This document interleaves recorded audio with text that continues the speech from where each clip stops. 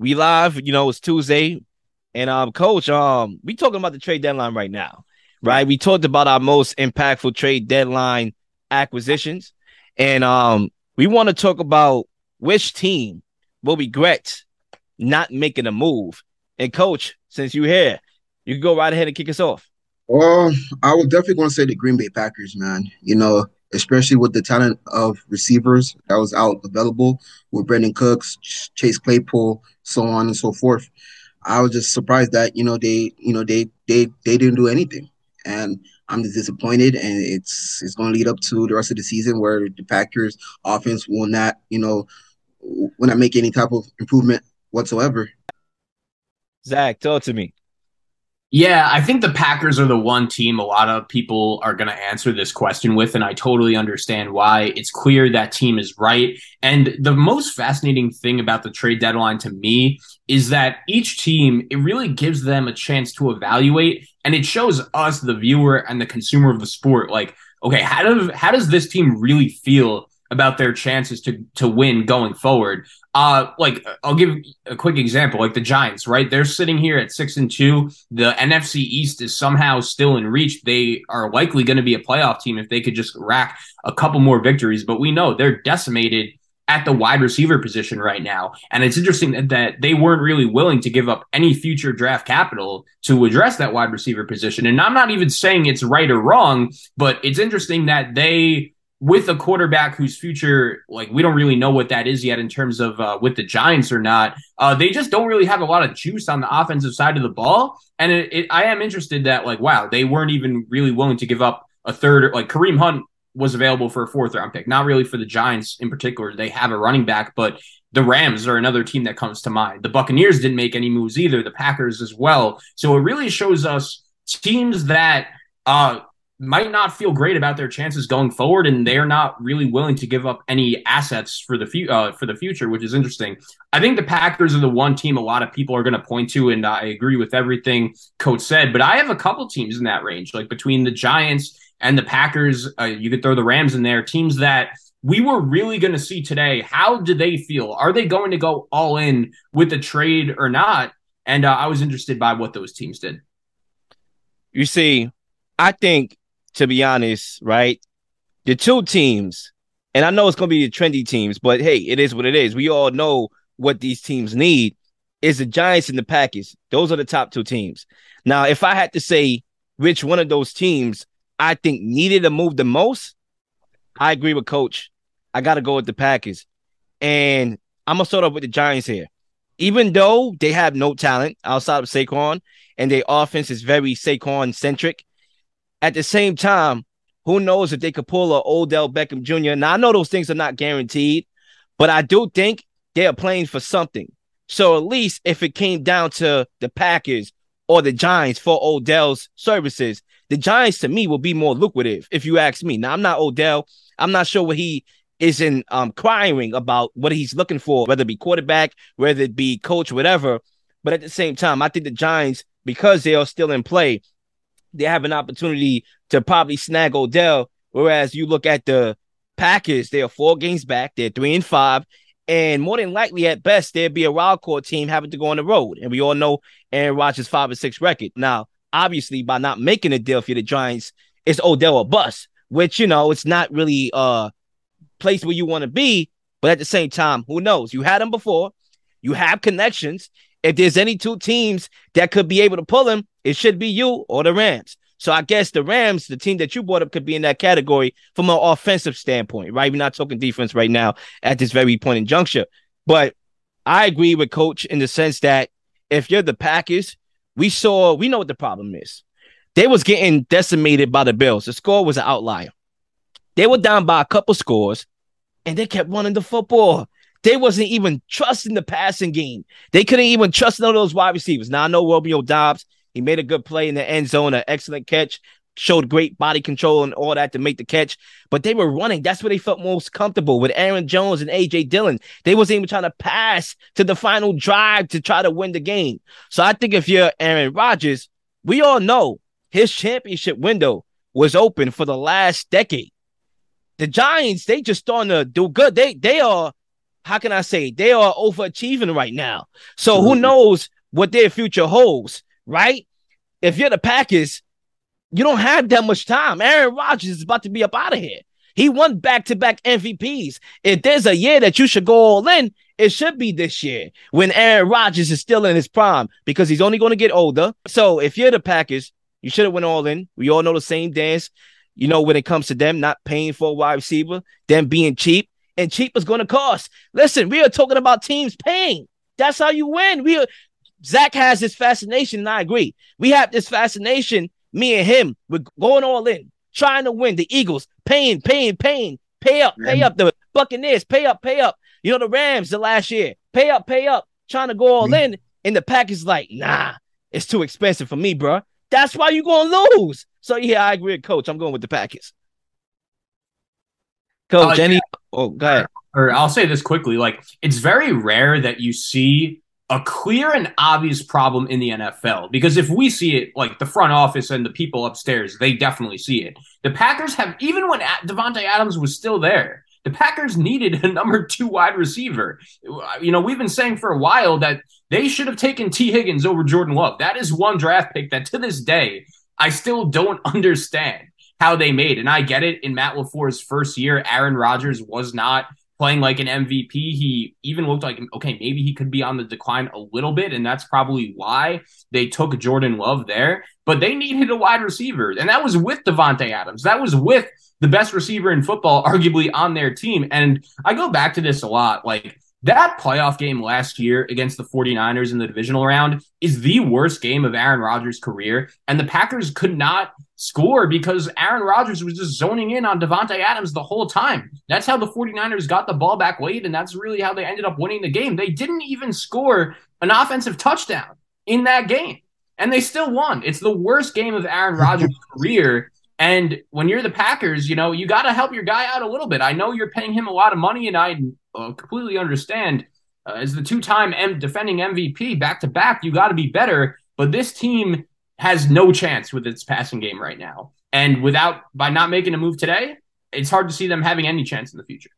And it's crazy because they actually gave Davante Adams a more lucrative contract than the Raiders, according to Davante Adams. So they were willing to be expensive for Davante Adams. So I don't know why they don't send over a pick or two for a Brandon Cooks, for a Chase Claypool. If the Bears in your division, who are not even, I'm going to give the Bears a little light. They have the same record as the Packers. They both have the same records.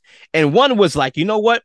I'm going to go all in and give Justin Fields a weapon. So even if we don't make the playoffs this year, we are still going forward in 23, but also trying to do something this year. The Bears could have thrown in the towel as well. We talked about the Jaguars, and I talked about the Jaguars going all in for the next year. The Bears could have did that same thing too, saying, you know what, we don't have enough right now to compete with Justin Fields. Let's add on, all right, or let's punt this season away. No, they went for it. And who's talking about the Bears right now? Everybody talking about the Packers. So the Packers should have went all in for Chase Claypool or Brandon Cooks, or somebody to bring in there to help Aaron Rodgers out. He needs help.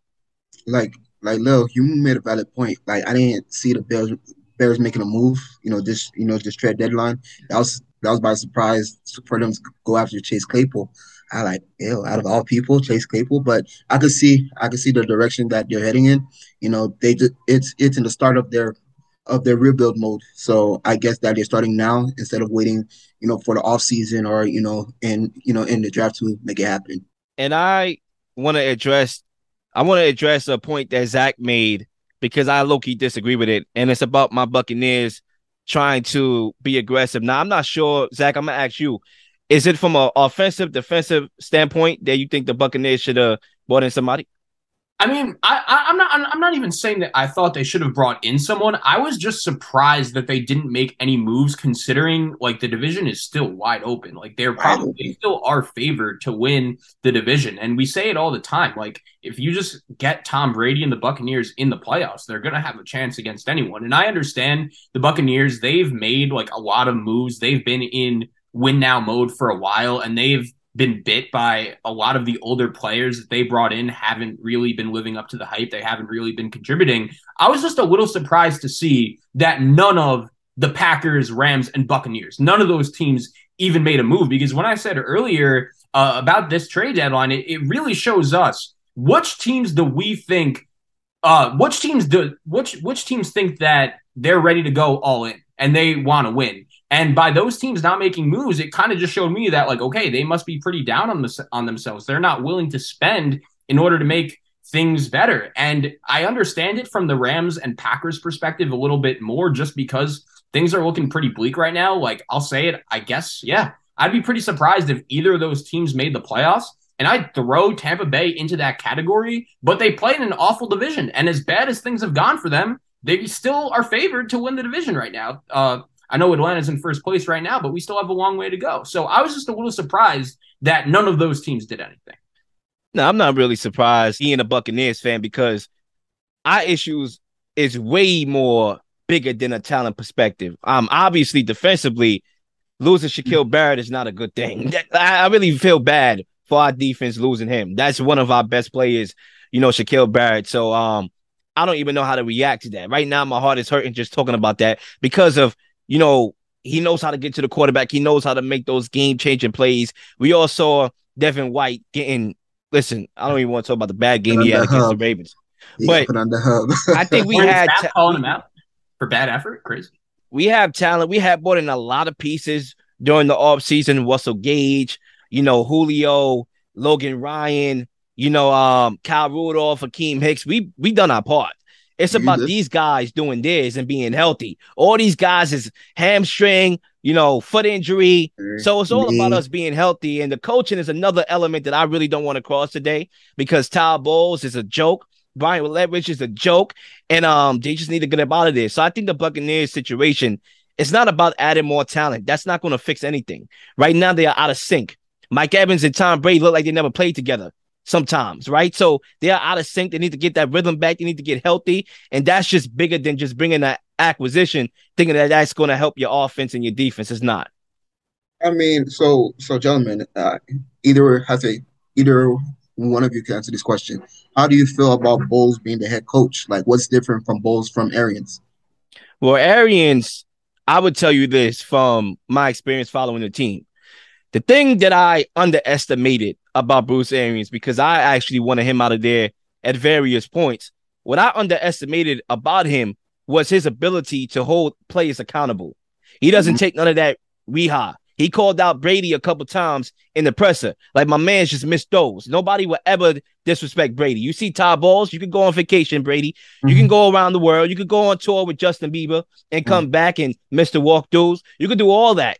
Tom Brady, as much as that's my guy and I defend him, I think that he's gotten away with a few things on this team. Whereas if Leonard Fournette came out and say, I want to go on vacation, Todd Bowles would be like, yo, you'll get cut just for asking that. Right. So I think Bruce Arians, he never took anybody's mess, even if it was the GOAT Tom Brady. And he had an established formula of how to conduct an offense. Even if he wasn't calling the plays, he had everything implemented. Byron Leftwich looked better under Bruce Arians. Now that he has a full-time role and there's nobody to cross and exit out his plays, we see how the plays are. Right. It's garbage. It's just isolation down the field. It's not, sticks and just getting the ball out. A lot of motion. It's none of that. It's no creativity. It's just isolation. So, yeah, I answered it that way. Yeah, when you compare, not even comparing the Buccaneers under each guy, but even what they've done prior to what they have done in Tampa Bay, Bruce Arians came into Arizona right away. And keep in mind, we see the Cardinals right now. They're a bad football team. They're a poorly run franchise, in my opinion. Prior to Bruce Arians getting there, yeah, they were lucky to get to one Super Bowl, which somehow they almost won in 2008. Yeah. But before that, they were just awful. They didn't win anything. And Bruce Arians comes in right away and with Carson Palmer just racks up a couple great seasons. And they even got to an NFC championship game. They were one win away from the Super Bowl. So Bruce Arians, even before he got to Tampa, even before he won that Super Bowl there a few years ago, he was already an established and a really good head coach. And we can't say the same thing about Todd Bowles' coach. We saw him 4 years coach our New York Jets. After that game in 2015, Week 17 against the Bills, where the Jets choked away a playoff spot, it was very clear for me very early on, like, yeah, this guy Todd Bowles, probably not a very good football coach. And I said throughout the offseason, like, these everything going on with the Buccaneers needed to be addressed because not enough people were talking about it, and here we are. And ladies and gentlemen, here we are. Any last words? Any last comments, Zach? Any just overall, closeout takes? Closeout take. I think Dolphins going to finish top two in the AFC for sure. Really? With the trade, for Bradley Chubb, that's going to boost up their D line for sure, and bringing in Jeff Wilson from San Fran, a guy that worked with McDaniels before. So I think that there's going to be major boosts on both sides of the ball. So Dolphins will finish top two in the AFC. Yeah, Coach. We spoke about the Dolphins and how much we love the Bradley Chubb trade. We're in agreement with you. Both think that's a really big move. But one last thing I'll say, there were just a ton of trades, even before the deadline with Christian McCaffrey that not a lot of people even saw coming. I have the full list right here.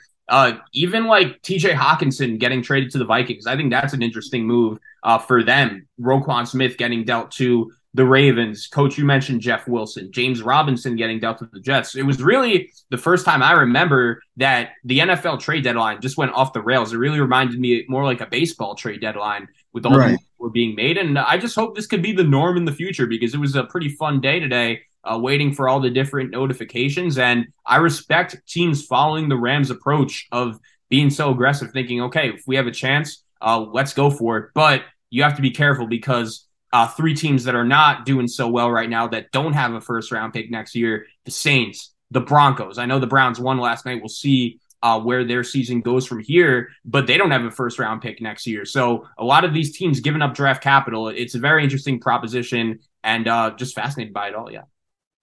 I want to close out with some of the guys that were alleged to be on the trade block that remained where they are. Brandon Cooks. It looks like he's not ecstatic of returning to the Texans. Most guys, and I'm shocked about that in a way because Brandon Cooks has been a guy that's been a mercenary, not by his own will, but because he's been traded. I remember having him on New England. I remember before that where he was playing with Drew Brees in New Orleans and the Rams, and he's been traveling all over.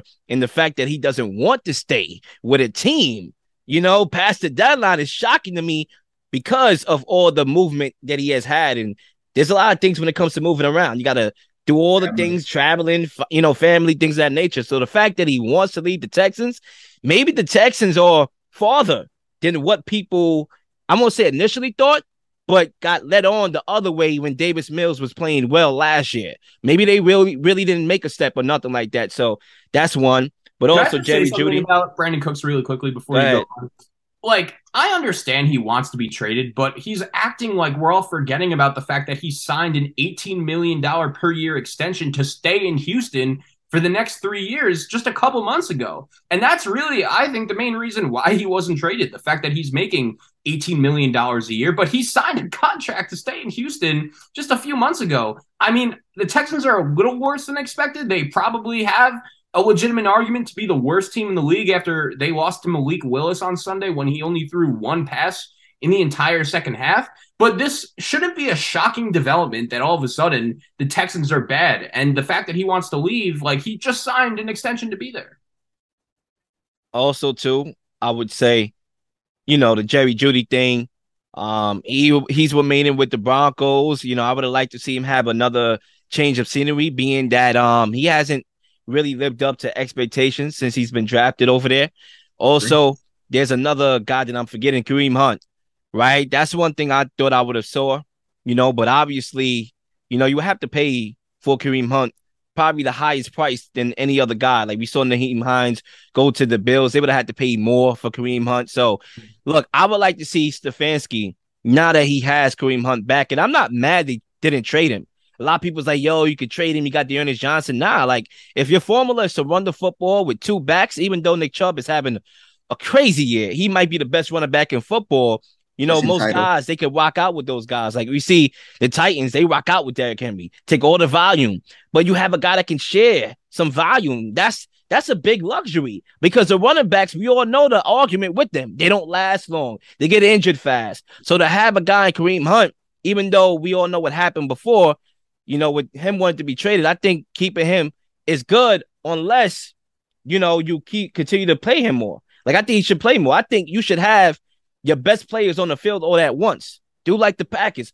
Play Kareem Hunt and Nick Chubb at least 10 snaps per game together on the football field, and I think your offense will be even more dynamic because you don't have a lot of dynamic weaponry on the outside. So, that's my take. We saw guys that we thought were going to be traded, and they weren't, and they back here, and let's see how they second half of the season goes on. Ladies and gentlemen, that wraps up another episode of 99 Pod. And as always, Zach and Coach and everybody, I'm looking forward to the next one. Absolutely.